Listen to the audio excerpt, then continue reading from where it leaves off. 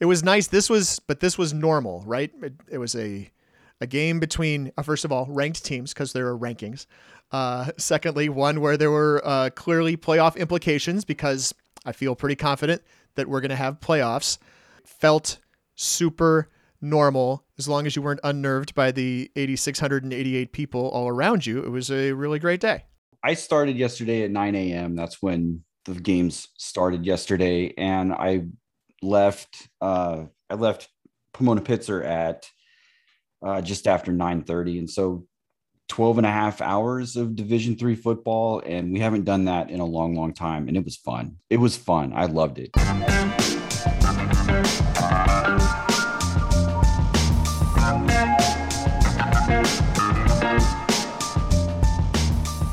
Football fans, it's now time for the D3Football.com Around the Nation podcast. Here are your hosts, Pat Coleman and Greg Thomas. It's the D3Football.com Around the Nation podcast, your weekly podcast about the largest division of college football. We welcome you to podcast number 284. I think this is season 15, episode 6. That's not official. That's just what I'm spitballing off the top of my head. Whatever edition it is, it's the podcast for September 6th of 2021. I'm Pat Coleman, the editor, publisher, etc. of D3Football.com. Once again, joined by my new-ish colleague. It's great to be back in the studio, Pat. Week 1 is in the books. We have a lot of ground to cover in this podcast. I've got my lunch pail packed and I'm ready to get to work. Let's go. Coming off of a day where, people were glad to be back in uniform. A bunch of schools that hadn't played in about 650 days take the field. Lots of emotions, lots of big games, a bunch of big scores. We are going to run all of that down. If this is your first podcast here of the D3Football.com Around the Nation podcast, welcome. We appreciate that. We are going to talk about the week that was in Division III football and then give you a little bit of a preview of what's to come. But, if you go to the front page of D3Football.com, you see, of course, big news about 3 games between top 25 teams that took place on Saturday. And, at the one, not to focus on the one that we were at or the one that I was at, but it is also, there were 2 really good ones. And this one came down to the final seconds. As it did before, we talked about it in the previous podcast. We expected a good possibility of something like this. And it comes down to the final seconds where Aurora is facing goal to go from 1 yard out with under a minute remaining. Gavin Zimbelman, a preseason All-America selection at quarterback, nearly took his team past St. John's in the first round of the 2019 playoffs, and he is as close as you get to on the doorstep. Takes a snap, rolls out right. Colin Franz goes straight through, untouched, knocks the ball away. St. John's falls on it. 8,600 roaring fans. And that is, as people were talking about on Twitter on Saturday, asking, I guess, because asking, is this an example of Johnny Magic? I suspect that's probably the case. I certainly think that the St. John's people would probably sign off on that. Textbook, maybe. Yeah. So, these 2 teams picked up basically right where they left off in the first round of the 2019 playoffs. They went back and forth the whole game, trading leads back and forth all game. And then, in 2019, we're wondering, what if Gavin Zimbelman and Aurora had 20 more seconds? What if they had 30 more seconds? And this time they got the ball back, down 6 points, with enough time to complete a full 2-minute drive and have a chance to get into the end zone before the clock just runs out on them. They got down 4th and goal at the 1. Colin Franz comes in from the backside, gets, knocks the fumble out, and, pandemonium at Clemens Stadium.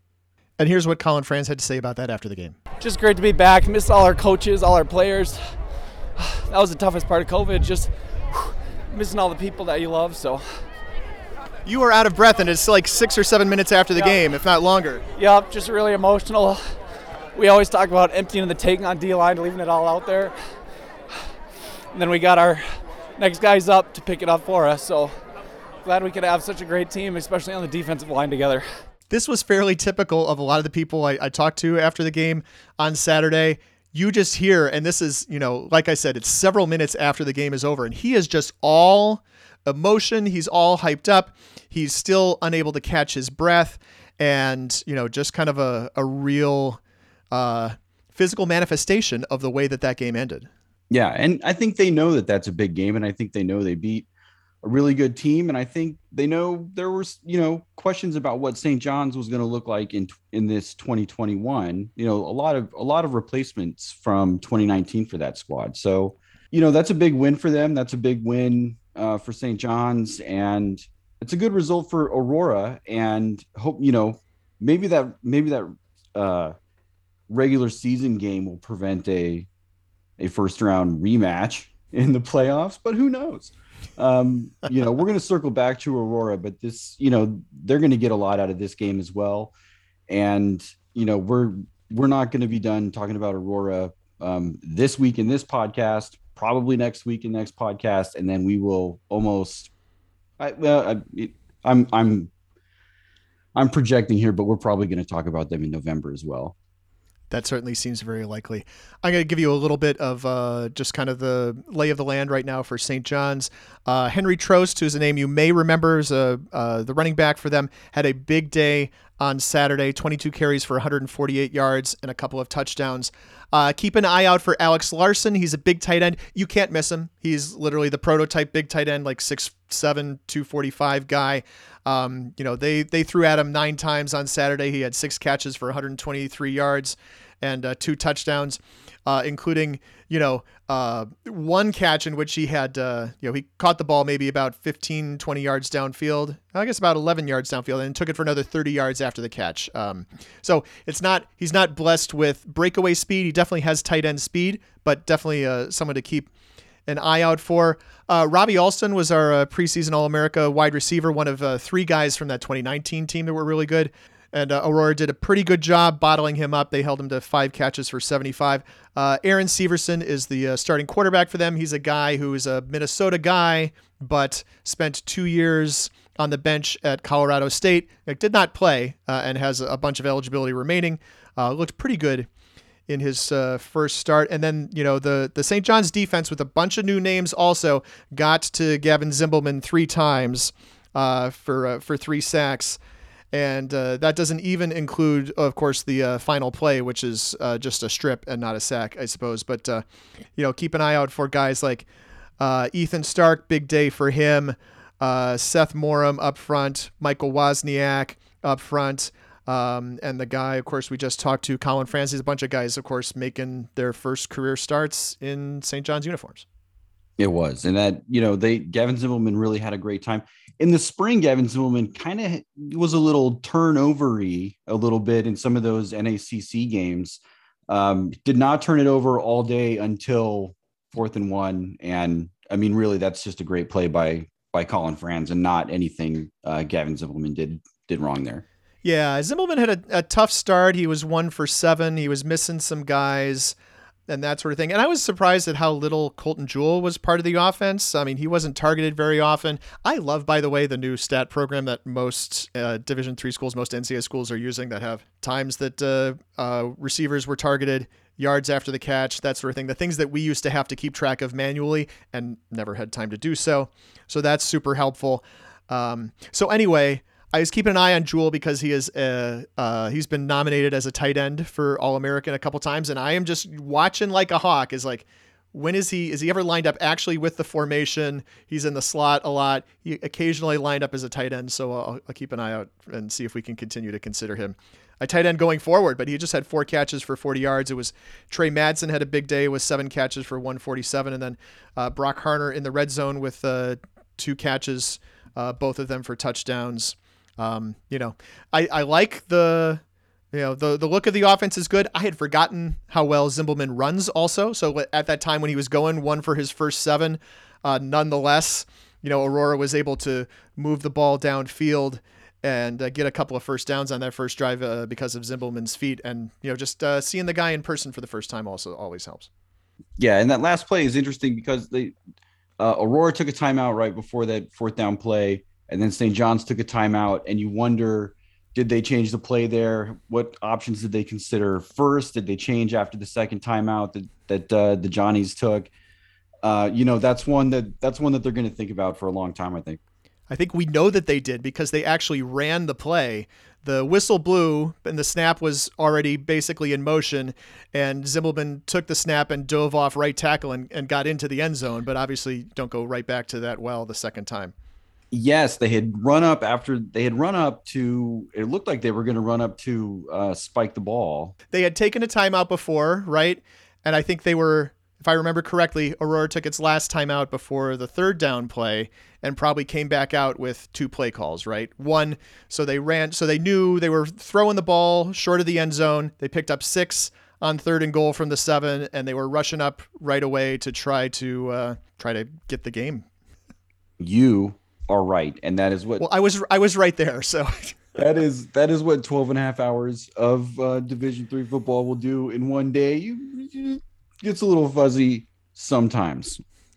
A lot of time on that game, and of course, it's a big game. Also, the other one that we don't want to ignore. We'll talk about more a little bit later, but just want to address it here in the top 2. In that W&J coming up with the win against John Carroll. This is a game that was between, basically the number 2 team in the pack from the spring and the number 2 team in the OAC in general. A game that maybe eventually could potentially determine who gets an at-large bid to the NCAA playoffs because there are only 5. And when you have 2 teams that are in contention from separate conferences actually having met in a regular season game, that's a big factor, obviously. It is. And this is a game that was 0-0 at halftime. These 2 defenses played really, really well. In the first half, it was stalemate football. Everything was pretty much between the 20s in the first half. Start of the third period, John Carroll scores a long touchdown run. Demarius Goodwin goes 37 yards to get John Carroll on the board quickly. Washington Jefferson comes right back 2 plays later. Andrew Wolf with a 65-yard touchdown pass from Justin Heacock. And then W&J scored the next 2 touchdowns of the game. They go up 21-7 in the fourth quarter. And John Carroll did manage to get a score later in the game, but W&J really controlled this game start to finish with their defense. And Andrew Wolf he's a problem for everybody and made some really nice plays for W&J when they needed it. Yeah, if you forgot about him when he was injured, remember him now, I guess, is all I'm trying to say. We talked about emotions, also people just in general really glad and happy to be back. And here is Dante Simmons from Delaware Valley. He scored 3 touchdowns in Del Val's win against Kane to talk a little bit about that as well. It felt amazing to be out there on the field. 2 years off, it's a lot of downtime. It's a lot of thinking, a lot of hard work put in. And I was just excited to be able to show the hard work that we put in over the offseason because I wasn't sure how everything was going on. So I'm just grateful that we're actually even able to play right now. Del Val with an easy win against Kane, 57-6. Thanks to Gordon Mann for that clip. Quickly, just one other couple of things from Saturday or from this first weekend. Really high on Mount Union, at least I am, coming out of that game against Westminster of PA. Westminster, very high on some people's ballots, very high on, some other publications' preseason polls. I think I saw as high as number 12.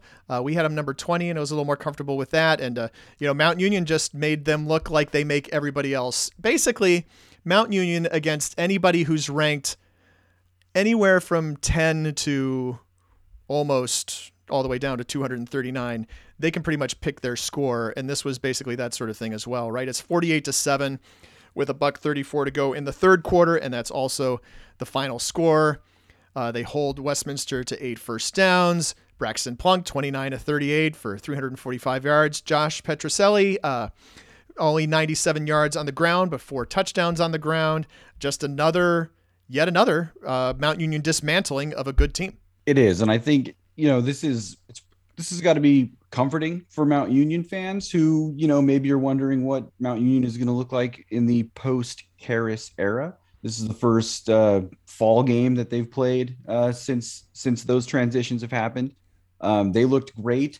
I think it's interesting you look at what happened in the spring versus what's happening in the fall. In the spring, Mount Union had a really, really tough time running the ball. They really did in their spring OAC games. And I know they were using a lot of underclassmen on their offensive line, and that has a lot to do with it. But Josh Petroselli, for instance, did not score a rushing touchdown in the spring until right before halftime of the OAC championship against Heidelberg. They could not get him in the end zone. Now they're back at full strength. The roster is back. They've got their upperclassmen back on the offensive line. Josh Petroselli, 4 touchdowns rushing for Mount Union. And if they're going to get that kind of balance, they're going to be just as good as they've been.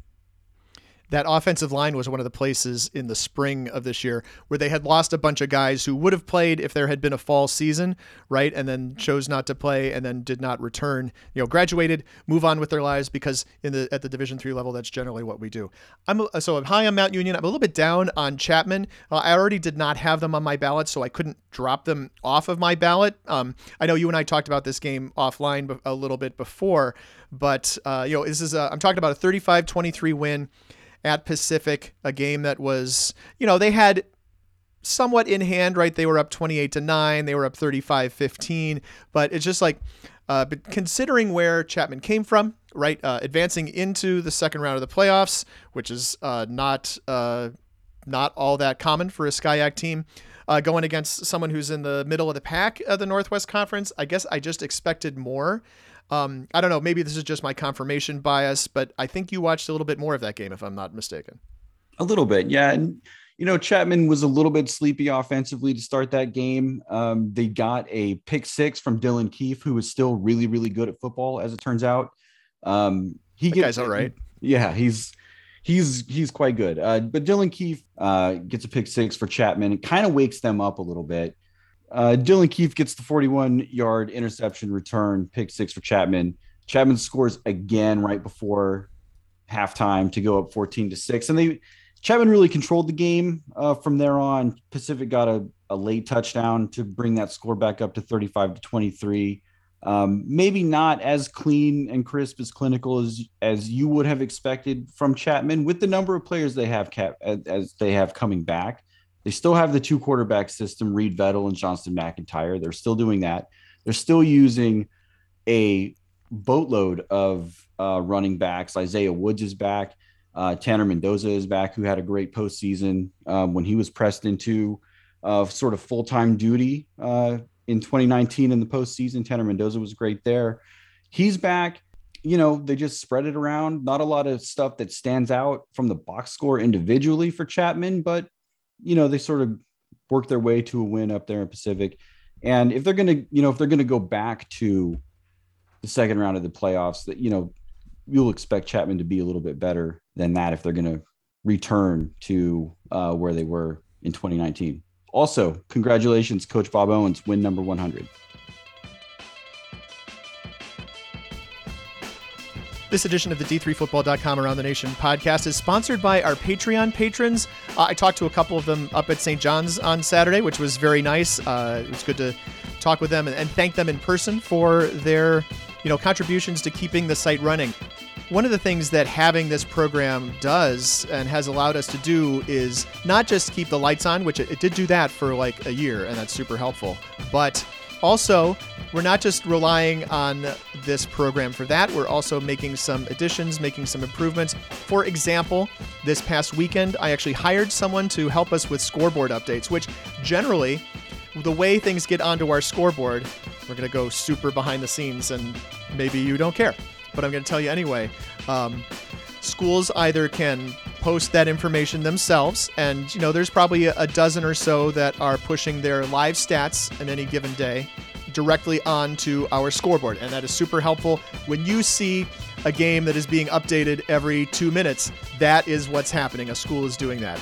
Otherwise, it would have been basically me and Greg and sometimes other members of our team who already a part of our team doing that. What I did was I was able to actually hire someone to solely focus on that for 7 hours on Saturday afternoon. So a bunch of games that normally you might have gotten 1 or 2 updates from us on and would have had to click on the live stats link to learn anything more. Instead, if you're scrolling your phone at halftime, which I think a lot of people at games who follow us are, you can see all sorts of things. We had an extra basically 20 to 25 games that were frequently updated because of that, because of our Patreon subscribers, and we really appreciate that. Those are the sorts of things that we are committing to do with that funding that we get from you guys on a regular basis. So if you're interested in doing that, go to patreon.com/D3Sports. Patreon is spelled Patreon.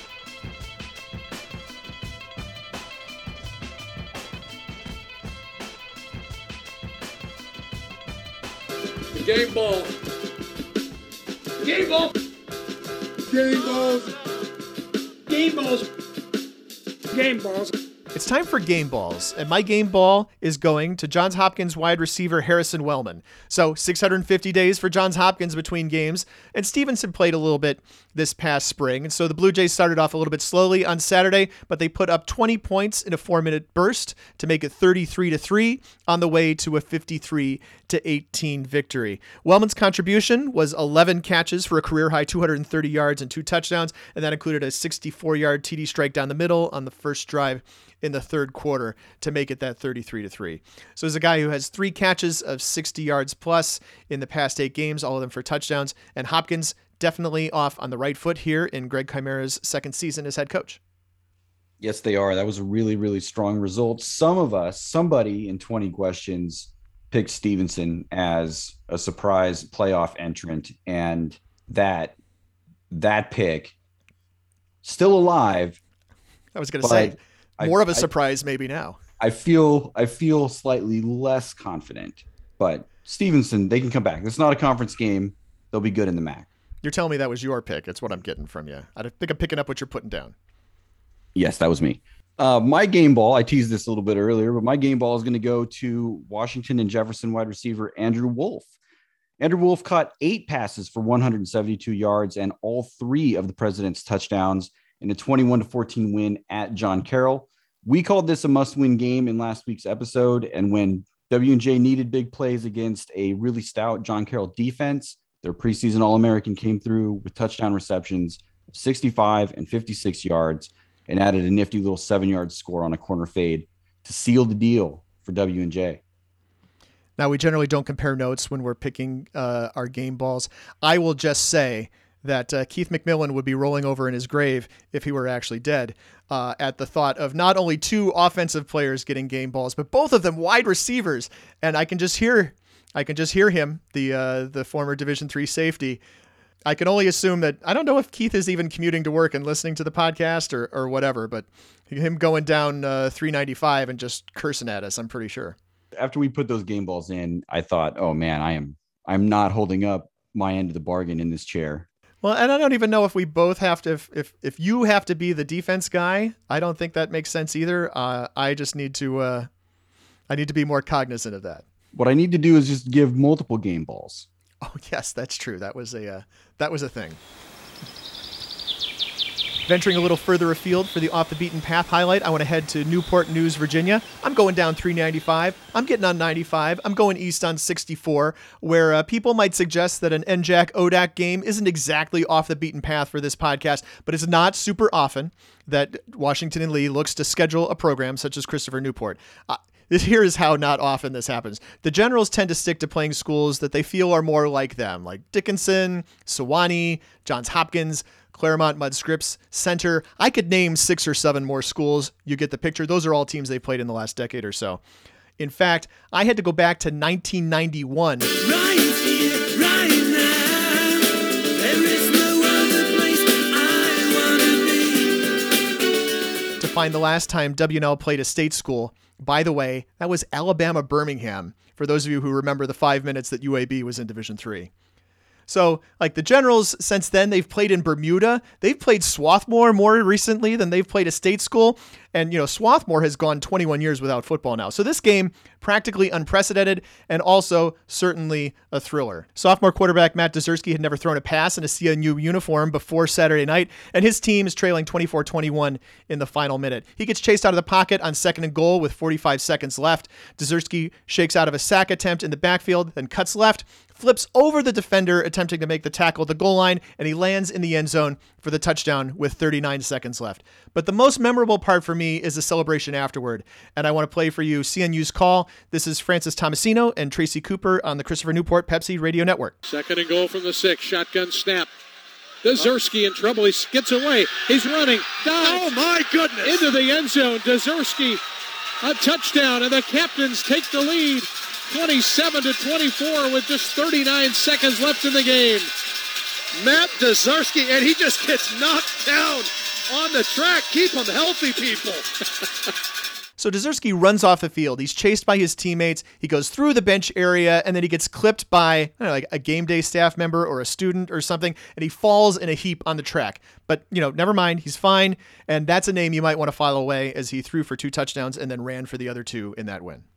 Yeah, there's a great clip. CNU Athletics tweeted out a great clip of that play. It's just pandemonium. A lot of fun. I am going to Greenville, Illinois for my Off the Beaten Path highlight. After battling back from an early 2-touchdown deficit, Greenville went back and forth with the visiting Millikin Big Blue in the fourth quarter. Millikin took a 3-point lead with 2 minutes and 12 seconds left in the contest, but you just cannot leave Greenville quarterback Chase Butterfield with that much time, Pat. I never have. I never would. Butterfield worked the 2-minute drill to perfection, throwing the game-winning 19-yard touchdown to Seth Logan. That's their 4th touchdown connection on the afternoon. And with just 30 seconds left, that secured the 37-33 win for Greenville. That's a great result for Greenville and the UMAC over a team that I think could be in that second tier of CCIW teams that are not North Central and Wheaton. And that's also a result that's really tough for the CCIW on what was a pretty tough week 1 for that conference. They went just 2-6 this weekend. I think this is the only time we could ever say anything having to do with Butterfield is off the beaten path, right? Butterfield Stadium is at Ithaca, which is the reference I'm making, is about as beaten path as you get in Division III football. And by the way, I was going to throw out, because we're not going to talk about it otherwise, Ithaca defeating Bridgewater State on Saturday by the score of 52-20. That is not my most surprising result. Surprise! My most surprising result from Saturday is the University of Chicago beating Washington U 31-21. So the Maroons hadn't beaten their arch rival since 2014, and that's before that little brief stint that both teams ended up spending in the Southern Athletic Association. It had been so long since the Founders Cup changed hands, they had to go back and look up what the traveling trophy actually was between those two teams. So Wash U lines up for a 50-yard field goal attempt, which U of Chicago blocked early in the fourth quarter. That was an attempt that could have tied the game. And then 3 plays later, Nicholas DeAmbrose took a handoff 58 yards down the left sideline to make it a 10-point game. I'll definitely be keeping a closer eye on Chicago now going into Midwest Conference play, because that conference doesn't have a defending champion, with St. Norbert moving out to the NACC. My most surprising result is East Texas Baptist sneaking out of Platteville with a 37-31 win over the Pioneers on Thursday night. Cornelius Merchant had a huge day for the Tigers with 187 yards rushing and scoring plays of 65 and 60 yards. ETBU has been stuck on the 6 or 7 win season for a little while now, and this win might signal that the Tigers are ready to take another step forward. They very nearly knocked off UMHB in the spring season. The Crusaders scored very late in the fourth quarter to win that game 30-28. So they've been competitive recently against top competition. They'll hope that good momentum travels well, because the Tigers will open up ASC play this coming weekend against UMHB. Hot off the wire, my stat of the week comes from the Montclair State RPI game, where it was the expected defensive battle going into the third quarter with RPI leading 7-0. And then Montclair puts up 3 touchdowns without a single offensive possession. Michael Stefkovich takes back an interception, 59 yards for a score to tie the game. Jalen Harris follows with another pick 6 on the ensuing drive. And then Seamus Nelson forces a fumble and returned it 92 yards for a score to give Montclair the 20-7 lead. But George Marinopoulos rallied the Engineers for 2 touchdown drives in the fourth quarter to give RPI that 21-20 win. But you wouldn't think it possible for Montclair to even be in the game with just 139 yards of total offense. Also, required hat tip to Twitterless Gordon Mann for the heads up on that one. Indeed. And I don't think that it would be responsible for us to get out of this podcast without mentioning the P101 Bowl featuring Gustavus Adolphus and Buena Vista. Pronunciation 101. Buena Vista. Monon Belt. Buena Vista. Muhlenberg. Gallardi. Worcester. Gustavus Adolphus. Gustavus Adolphus won this game 80-58. The 80 points are a Gustavus Adolphus record. That's not my stat. The game had 1,241 yards of total offense, also not my stat. This game had 18 offensive touchdowns, also not going to be my stat. Somehow, in a game with almost 140 points, over 1,200 yards of offense, 18 offensive touchdowns, these teams still found enough time to punt 7 times. Did they play 75 minutes? I don't know. But that may be the most incredible stat from a game that was filled with incredible stats. I did a double take at that one. I also did double take at the halftime score between Nebraska Wesleyan and Eureka, where Nebraska Wesleyan led that one 55-20 at halftime. I thought we might have some scoreboard malfunctions there. As I was looking through, there were lots of live stat malfunctions on Saturday for sure. I opened up one game. I opened up the River Falls Elmhurst game, and what I got was women's basketball live stats, which with a score that was very similar to 80-58, by the way. I think it was 84-75 or something like that. I was like, I just had to, again, just look through. I was like, nope, those are like shooting numbers, and those are women's names, and this is probably not the football live stats. Yeah, that's week 1 Division III football. Sometimes live stats we're still ironing that out with, student staff and whatnot that are learning these programs for the first time. Yeah, and like your campus IT very well could have changed how you connect to FTP over the summer, right? Or over the fall or over the winter. Lots of things can go wrong, and several of them did. Your categories have become tiresome. Now's the time on Sprockets when we dance. That was the time on the podcast where we go to Twitter, and we always do that when we're getting ready to record this podcast. You can throw us some questions. Some people threw at us questions that we've already answered. So if you want to know about, St. Thomas not being in the MIAC and St. John's potential playoff seeding, I would encourage you to rewind, go back one whole podcast in your feed, pick up podcast 283. We talk about that. This question is from Nicholas Jones, which is at Nicholas A. Jones, asking if you got any hot takes about teams that played in the spring over those that didn't and the success they will have. And I will say, Greg, I mentioned earlier on in this very podcast, did Johns Hopkins coming a little bit slow out of the gate against Stevenson, which definitely had a real spring and at least one real game. Is that something that's something? But then again, you go the opposite way. If I looked at the Randolph-Macon Dickinson game, right? Randolph-Macon played as full a spring as you could have. Full 5 games. They were 5-0. And they came out slow, and Dickinson had a 14-3 lead, and I was going, wow. I think we had Randolph-Macon 17 last week. I already thought that was a little high, and here I am thinking, oh my gosh, that's really high. Randolph-Macon comes back and puts it together. I don't know that I see a trend. No, I don't. I think that's the hot take, I guess, is that I don't know that there's correlation really. You can find a number of examples of teams playing really well from week 1 that did not play in the spring. The great teams like Wheaton and Wisconsin Whitewater, they didn't play in the spring. They looked like they haven't missed a beat at all. You can look at some other teams and see examples where maybe teams that played in the spring have an edge over teams that didn't. Franklin versus Illinois Wesleyan is one. Franklin played in the spring. They go out to Illinois Wesleyan and win a game there. And Illinois Wesleyan did not play. The HCAC is a good conference to lean into on this one. Wabash went down to Rose-Hulman and won a game against a team that played a full conference season in the spring. And Wabash. I thought Rose-Hulman, I thought Rose-Hulman looked pretty good in that game. I obviously didn't. I'm just looking at final score, right? That score is pretty close. Yeah, Rose-Hulman found some success throwing the ball deep. Their quarterback dropped in a couple of really nice deep balls early in the game. Wabash did a good job in that game, controlling the line of scrimmage. They really shut down Rose-Hulman's run game, really made them one-dimensional on a wet evening in Terre Haute. And, over the course of the game, Wabash made a few more plays in that one.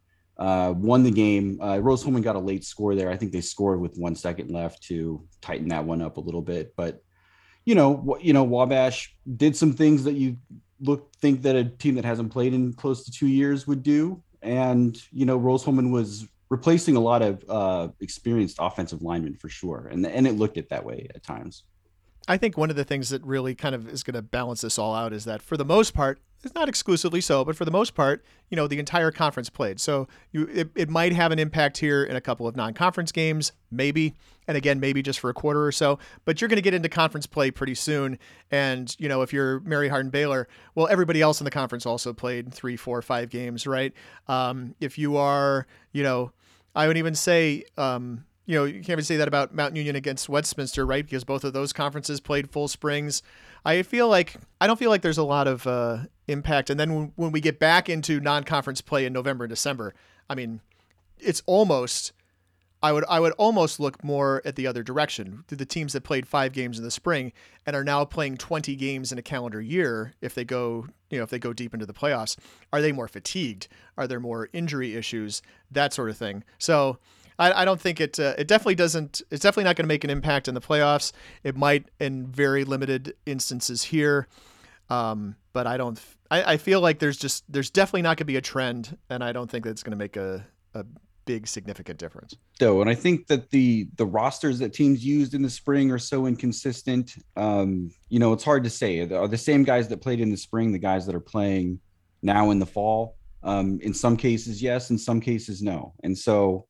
I think it's just there's so many variables. I think it's hard to correlate anything, and I think the results are scattered enough to say that maybe who played in the spring and who didn't isn't going to be a predictor of success week to week.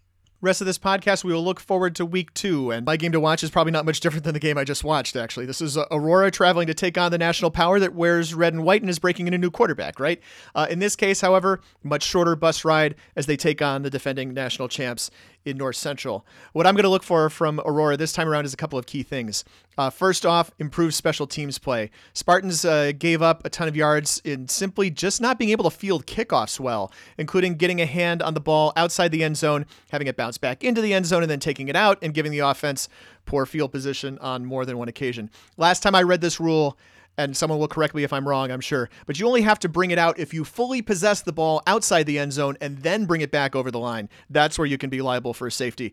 Then again, I know for a fact that not all D3 officials get this call correct. I remember one specifically from a first-round playoff game that thankfully did not have an impact on the final score of like 48-2. Secondly, their kicking game is going to be limited to probably PATs and maybe very short field goals. Aurora had a PAT blocked on Saturday. And then on the North Central side, well, the big question obviously is let's see what they have to offer at the quarterback position. Is it someone who can get the ball to Andrew Kaminsky? Those are the things I'm looking for when Aurora travels to North Central on Saturday. Indeed, that should be a great game. My game to watch next week is another top 10 matchup between University of Wisconsin-Whitewater at Salisbury. The Horrocks are going out to Maryland here. In week 1, Salisbury did what they do. They rushed for over 500 yards in a pretty comfortable win over Albright. Whitewater raced out to a 41-0 halftime lead over Carthage before they really tossed out the anchor and cruised to a 46-7 win. In 2019, Salisbury did the deed, knocking off the eventual WIAC champions from UW Oshkosh in a September matchup. Salisbury can be tricky to prepare for if they're not a team that are a regular on your annual schedule.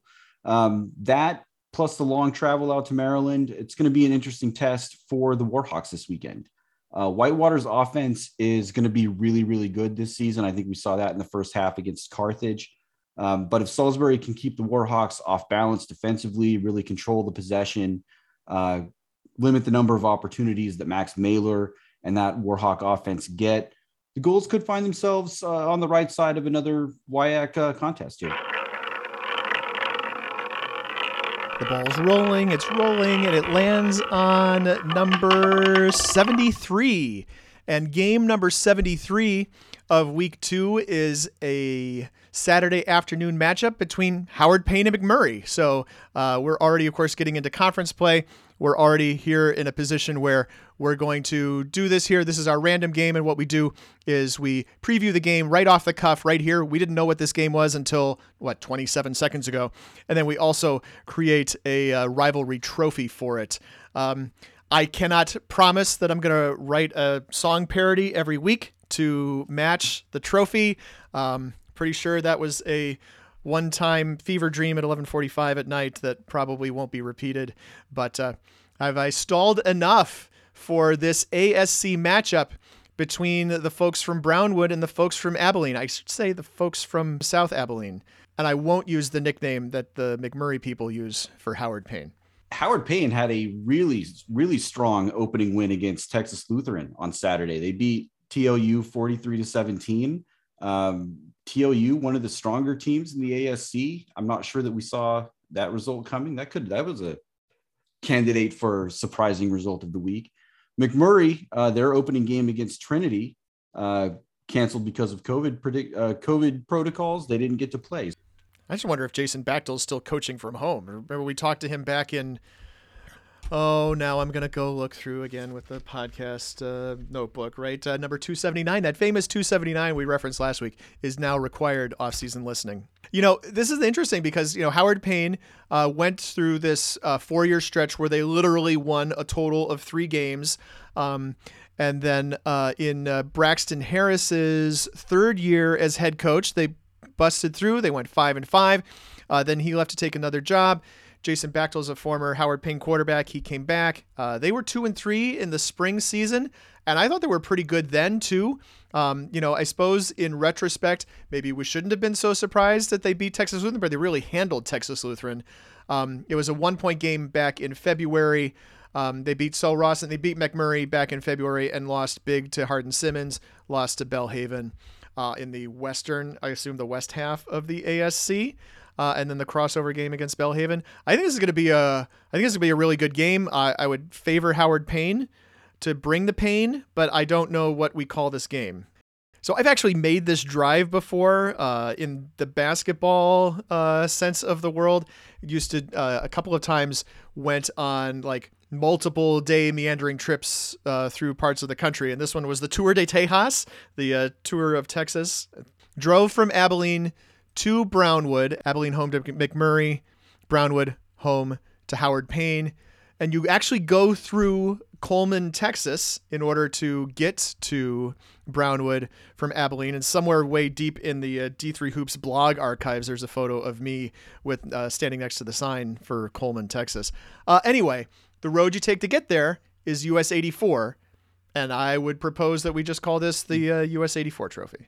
The trophy will travel back and forth between these two schools on Route 84. It's the Route 84 Cup. How about the War on 84? Yes. Stout and Eau Claire used that as the War on 94, Interstate 94. But I don't think there's any reason we couldn't reappropriate that for this use. Absolutely not. It works. So that's the War on 84 on a Saturday between Howard Payne and McMurray. It's time for On the Spot. On the Spot is our game where we pick things and make the other person pick things. Actually, so this rotates. You should be going first this time around. You good with that? I'm good. All right. So it's your turn to put me on the spot and you lead off. All right, Pat. I want you to pick 2 teams from schools that have been named by at least 2 people to get their first win in week 2. Schools that have been named by at least 2 people. Does that mean, so are we talking like schools that have 2 names in them, like Davis and Elkins or something like that, not to pick a D3 one? Yes. So 2 games of double named people to get their first wins on Saturday. And I'm looking, so in the part of the schedule that I've scrolled to, I see Franklin and Marshall is hosting Susquehanna. Franklin and Marshall is certainly eligible for something like this. I don't picture them being such a great pick against Susquehanna. Susquehanna is looking really good over the last year plus. I feel like I am probably going to have to take here William Patterson over FDU Florham.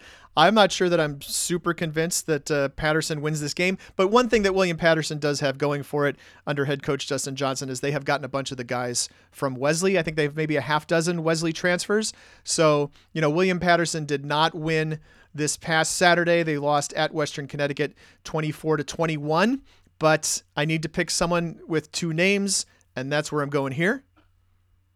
And then I'm going to scroll down, and I'm definitely going to take Washington and Lee over Sewanee. That seems like probably the template that you might have been going for in asking me to pick two named teams to win. Yeah, I thought W&L would be on the list for sure. There are some other ones in there that you could have gone after. Right. So I thought about Hampton-Sydney for a hot second, but I don't know about Hampton-Sydney against Widener, and I don't know if those are names, and maybe that doesn't matter. Did they actually need to be names or just have two separate things in their titles or whatever? Preferably names, but I assume they're names. Yeah, we'll go with that. Howard Payne and McMurray, that was another possibility also, right? Certainly a possibility there. Lewis and Clark, I would not probably pick against Claremont. Claremont looking pretty good. And that sort of thing. Pomona Pitzer Whittier certainly was a possibility as well, but I'm going to stick with W&L and William Patterson. All right. Now I'm going to put you on the spot here, and I am going to ask you, Greg, to pick a first-year coach who will pick up his second win this weekend. So obviously there's a prerequisite here, right? This is a first-year coach who has won a game already, and I'm trying to stick to people who have won their games in the fall. Let's see. I could go to Wartburg here. Wartburg is playing Gustavus Adolphus, man. Gustavus Adolphus just scored 80 points, and so that game could be anybody's game, really. That's wild. I might pass on Wartburg just because you never know. That game is in St. Peter. Bridgewater. Oh, I think this is the one. I think Bridgewater and first year coach Scott Lem at Bridgewater. They're going to go play at Southern Virginia, and I think that's my lock. I'm going to lock that in. Bridgewater over Southern Virginia. Okay, that sounds like a pick. Southern Virginia, we talked about them ever so briefly in the last pod, and then they went and won at Wilmington in overtime. A bit of a surprise that we'll talk about in Spot Check in just a moment. But I wanted to just tell you what you ducked, what you avoided, was that you did not have to then also pick a second-year coach to get their first win. Because as I looked through the schedule, we had 4 second-year coaches get their first win on Saturday in week 1. And I don't think there's basically anybody eligible for that going forward. So congratulations to Brad Davis at Guilford, CC Grant at Coast Guard, and Brian Foose at Capital, each of whom picked up that first win. Last week in this space, I asked Greg to pick 3 winners out of teams playing opponents from multiple regions away. And here in our spot check, he got 2 out of 3 with UW-Oshkosh beating Huntington and Whitworth surviving in the final minute against Carnegie Mellon. But he did not get the full trifecta with Wittenberg losing to Cortland. Oh, Brees Segala was really great for Cortland. They did a really great job and handled Wittenberg pretty easily. I asked Pat last week to pick 2 teams switching conferences to win games on Saturday, and he got both of them right. There were 3 possible correct choices. His choices were McAllister over Minnesota Morris. McAllister got it done. St. Norbert defeated Loras. The other one, as we just talked about, Southern Virginia won in overtime against Wilmington. Would have been a 3rd correct choice. Yeah, and so we talked about St. Scholastica against Sewanee, and we talked briefly about Austin College against Hendricks. As it turned out, neither of those games got played. They were 2 of the 4 games that got canceled in week 1. Because of COVID. And this is Around the Nation podcast number 284, released on September 6th, 2021. Thanks for listening. And again, keep an eye out for our continuing coverage throughout the Division III football season. You can support production of this podcast and the whole D3Sports.com family of websites in general by visiting patreon.com/D3Sports. But, even if you can't afford to support us financially, you can help us out by telling a friend, classmate, fellow alumnus, someone at your tailgate, the people who are also in your parents group, Parents of Players. You can tell them about this show and about the website in general. Plus, you can rate and review this show in the various places where people rate and review podcasts. You can reach us to talk more about Division III football on Twitter using the D3FB hashtag. I'm at D3Football. Greg is at Wally Wabash. We have a message board devoted to Division III sports. Did you know? Join the conversation by registering to post at d3boards.com. Also, you can follow d3football.com on Facebook. The executive producer of the Around the Nation podcast is Pat Coleman. Production assistance provided by Dave McHugh, and additional audio this week from Gordon Mann. Our theme music is Power 2 by DJ Mentos. We use more of his tracks as well in this show. You can find them at djmentos.com as well as on Spotify.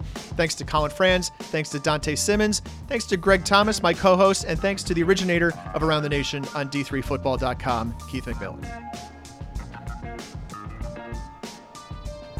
What will people do without our rising and falling? We're recording this before the poll is even complete. I know. They can catch it in Around the Nation, the column. Around the Nation, the column. That's cool. We should definitely have a column called Around the Nation, spun off of this podcast. There'll be a time to look at all this stuff and to reflect, but now's not the time.